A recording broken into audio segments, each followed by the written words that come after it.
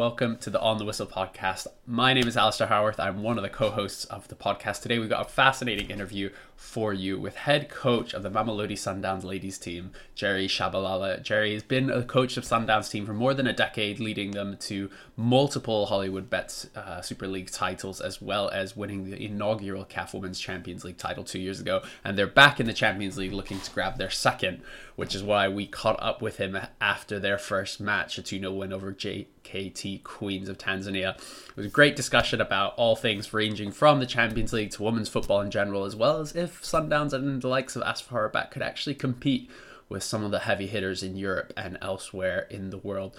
But if this is the type of stuff you enjoy, the interviews we do, the conversations we have around the braai, it would be brilliant if you gave us a follow, gave us a subscription. You can find us on all platforms. On YouTube and Facebook, you just search On the Whistle podcast. You can find us, as well as on any other podcasting sites that you use, Spotify, Apple Music, etc., etc. And you can find us on Instagram and on Twitter/X _OTW_podcast. Enough of me. Have a listen, and I hope you enjoy the interview.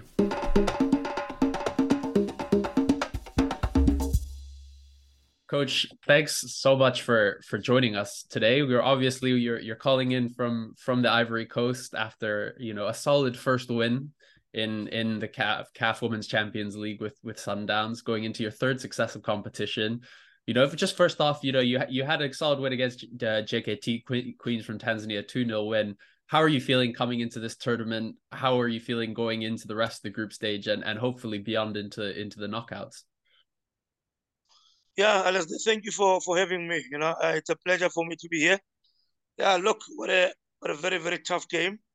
Like you just said earlier on, the first half was very, very tricky. We weren't expecting them to be a side that will match us pound for pound.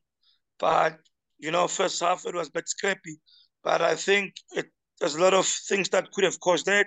The traveling in between, we never had enough rest. But as a team, we responded quite well, and we managed to get a goal, especially during a very critical time, which it was about around 41st minute. And credit must go to the girls in terms of how they've applied themselves, especially first half.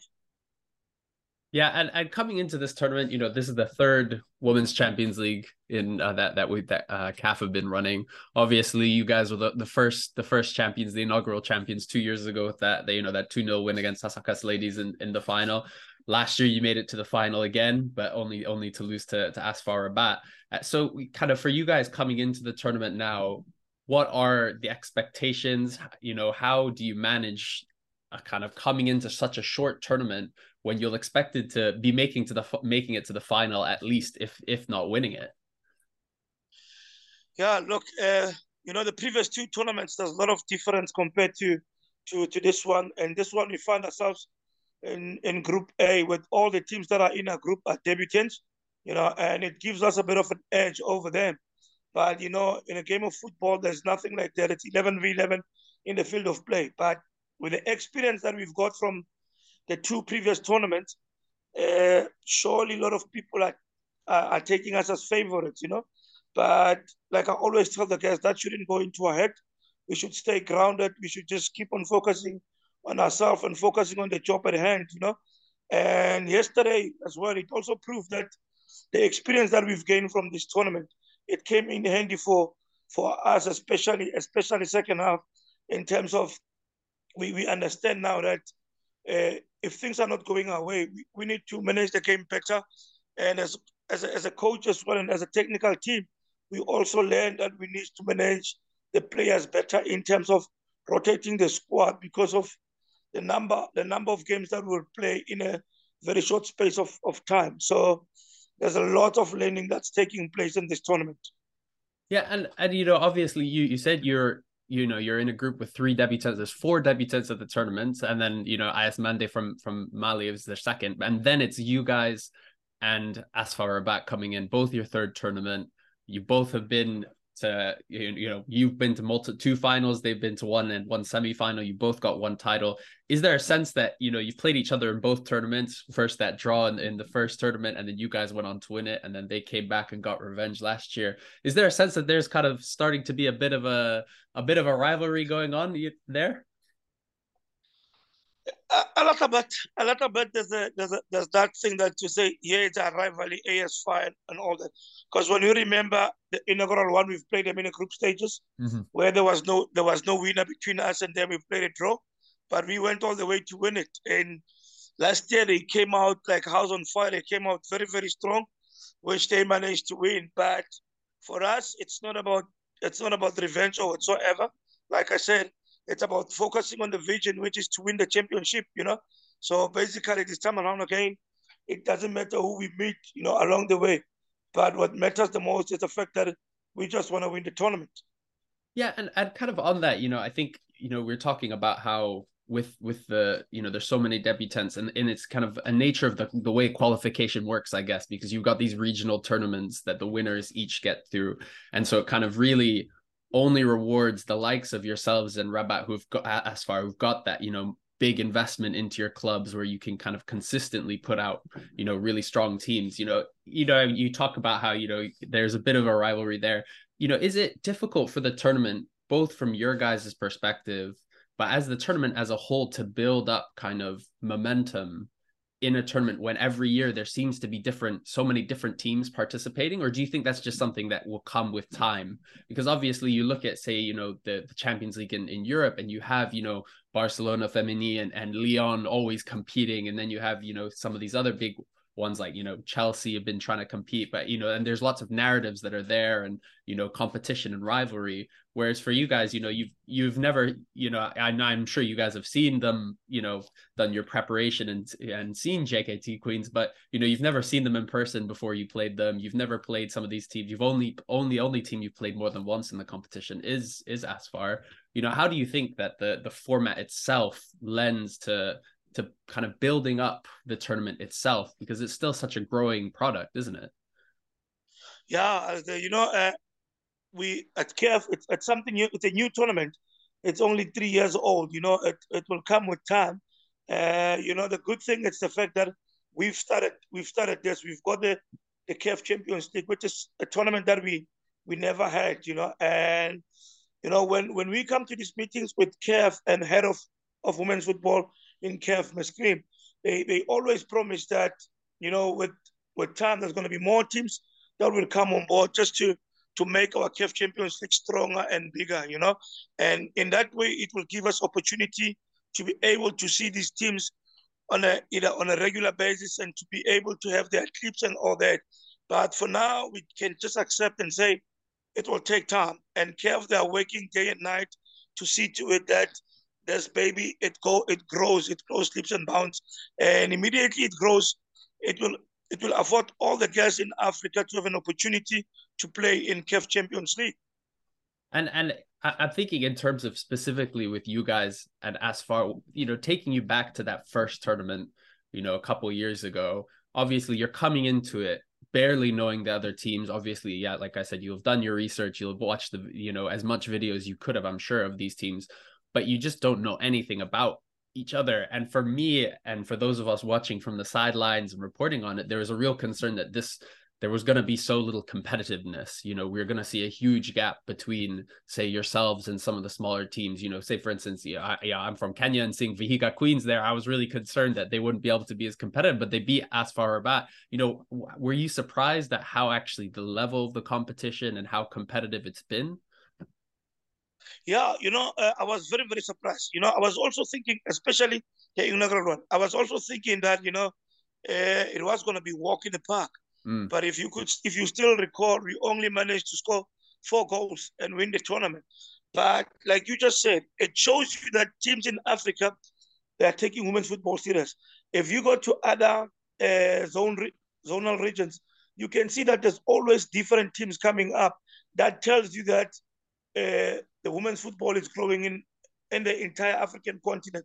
We were expecting Mazembe to come back the way they've walked through their zonal, but other countries, they're also looking and say, look, we can't always have one team dominating us.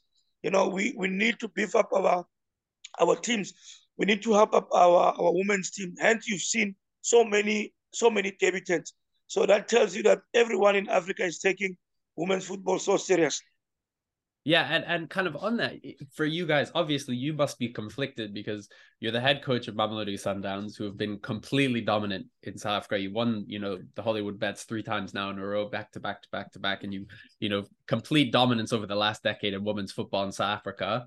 And we're now starting to see a bit more investment in some of the other clubs in South Africa. And you're actually being pushed now by, UWC, JVW, even Royal AM and TS Galaxy and these other teams.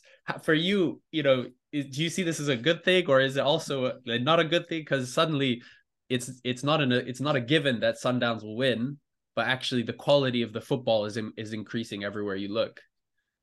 I think it's a good thing. It's a very, very good thing.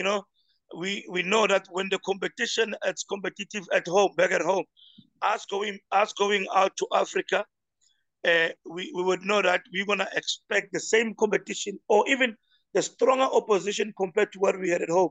But what Royal AM, TX Galaxy, and UWC are doing back at home, it's really good for us. It's giving us that confidence to say if we come to this competition, we play teams that's similar to in terms of competitiveness. We play teams like your UWC, and we've managed to beat them. When we face this kind of competition here in Ivory Coast, it's not going to come as a shock. We would be ready for it to say, look, this team is more or less in the same strength as your UWC, your TX Galaxy. So the girls, mental wise, they would also be ready for that kind of competition.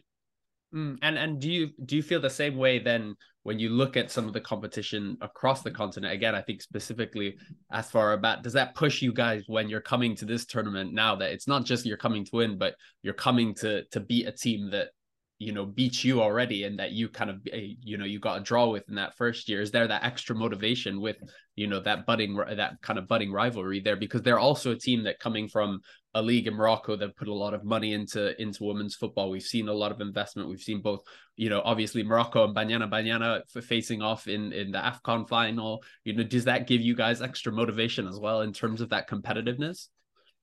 Yeah, for sure, it does give us that extra motivation. Imagine if had we won it twice in a row, the complacency would just creep in, and we'll be like, it's gonna be walking the park again, for us. But with teams like us, Farabat, coming on board, teams like your Amperteco, don't write them off, a very, very strong side, it gives us that motivation to say we need to work extra hard because we've lost what we felt it was ours, which it was the title. And now when we come back this time around, we want to go out and prove that it was not a fluke for us to win it. But it's not going to be an easy one with the teams that I've already mentioned that always push us to the end. So it's a motivation on its own to play teams like your Asfa, teams like your Amperteco, So it's a big motivation for us. Yeah, I want to look, take a slightly wider lens. Obviously, for both you and Asfar, you were one of the two clubs that contributed more players than most in terms of players who went to the World Cup this last summer in Australia, New Zealand. Obviously, you guys had, I think 6 players playing in Banyana, and then even Asfar, I think, had 7 as well. So for you guys, how much has that made a difference, the success of seeing actually local based players who've been playing locally, seeing that success? Because obviously we had such a wonderful World Cup from an African perspective, Morocco, Nigeria, and South Africa, as well as even Zambia, gave themselves a really kind of good showing. Have you been able to see that kind of experience for those players involved, your Amalepes, your Bianas and stuff, coming back to the Sundowns team and kind of bringing that extra quality, because this was such a top tier World Cup? Yeah, first thing first, I think those players who went to the World Cup, I think when you look in terms of the teams, the African teams that competed there, and you look at those players, I think they've made a huge difference into our national teams. We can only see that now when they came back and this kind of tournaments like you saw that our woman of the match, one of the players who played almost every game in the tournament. You saw our CDM there in Kolosa Biana who was bossing the midfield. So we already seeing those teams to say all those players who played in the World Cup, they're making a huge difference. And when you look in terms of the team that we've played up against yesterday, they've lacked that little bit of experience, So I I believe that for our players to play in the international standards, it says a lot. We'd also see today the match maybe between Ampertako and Asfa with some of the Asfa players who played in the World Cup, if they would make a huge difference for them. But for us, honestly speaking, they've made a huge difference. And kind of for you, you've been involved with Sundowns for over I think over a decade, if I'm not wrong, for a long time, involved in the women's game, and we've seen such a big amount of growth in terms of the African game the last 3-4 years. The Champions League, this last women's AFCON was by far the most competitive, and I was there in Morocco. It was brilliant atmospheres, great football being played, in particular by Banyana Banyana. For you, what has been the kind of biggest differences in terms of that growth? How have you seen, those opportunities that haven't been there before, giving these players the platform to produce? A good example is Refiloe Tholokele. Obviously she had a brilliant, AFCON. For me, I remember writing an article that she was one of the best players at the tournament for Botswana. Gets the move to Malabo Kings, obviously doesn't work out there, but now she's tearing it up with you guys, gets her first goal yesterday. It looks really, really good. What difference does it make for you as a coach and, for people trying to develop the game when there are now these competitions like the Champions League? The AFCON's obviously been there, but it's growing, and more slots at the World Cup. How much of a difference does this actually make to yourself as coaches and the players? Yeah, just to divert a little bit there, as the, I think the people who've played a huge role at your media, the media guys, especially TV wise, us, most of our games being televised, and it's one of the things when I look back 10 years ago, when I was still involved with Mpumalanga Ladies, no one knew about anything about women's football back then. And the more you show these games on TV, the more the younger kids, they get exposed, they get to see players that are playing. It also attracts the younger ones to say, here's something that I can start and career out of, and it attracts a lot of younger ones to start taking football serious, to say, if I could train well, maybe one day I'll see myself playing for Mamelodi Sundowns. Us having the games being televised on TV, it has made a huge difference in terms of being able to scout the players and being able to see the talent. How are we going to see Tholokele if those games were not shown on TV? How were the younger ones going to look up to Refiloe and say, I want to play like Refiloe, I want to be the next Refiloe? And when I look back and I said, look now at Mamelodi Sundowns, we've got a development. The under 13s and the under 15s. Most of them, they want to play like the players who are playing in the first team. And those who haven't started playing football, in the next 3, 4, 5 years, they want to be like Katlego Malebane, the younger ones who are playing. So I believe that the huge difference as these games for being televised, that's what makes a huge difference in this women's football. 100%. And I think we saw the same. I'm based in the UK, and we saw the same thing here. I think I always bang on about how this is the greatest example of that. Is here in England, you had the WSL, and it wasn't being shown anywhere, but they kept putting it on their own websites, showing it free to air. And then, a couple of years ago, Sky, the main broadcaster, went out, took a risk to buy the rights, started, and they put in the production, made the TV look really good. And then suddenly within 3 years, the WSL has become, arguably the strongest league in the world. And I think it's the best example of, if you put it there, people will come. If you create the product from a media perspective, it'll come. And I think that is, one of the good things about, the Women's Champions League is that, from a coach's perspective and even from a fan's perspective, you can watch it anywhere, it's free to air. And I think I look back at Vihiga Queens, from my side of things in that first tournament, I think 7 players off the back of that tournament, they didn't even get out of the group. 7 players went abroad, got big contracts, and this was a team in Kenya that was completely amateur. None of them were professional. And suddenly now some of them are playing, in Turkey and France and South Korea, places like that. So I think you're totally spot on. Jared, I know this might be a bit preemptive because, you've only won 1 game. And I don't want to get you guys ahead of yourselves, but I'm sure you know this, but the International Federation of Football Statistics classed Mamelodi Sundowns Ladies as the 27th strongest team in the world, ahead of the likes of Manchester City, Houston Dash, San Diego Wave, some big WSL and WSL teams. You know, earlier last year, Gianni Infantino said that they're looking into putting together a Club World Cup eventually for on the women's side of things. How close we saw in the World Cup that the national teams, Banyana Banyana and the Super Falcons and the Atlas Lionesses are close, to these European giants. From the club side of things, how far away do you feel Sundowns are from the teams that are competing in, say, the UEFA Champions League or the NWSL in the US?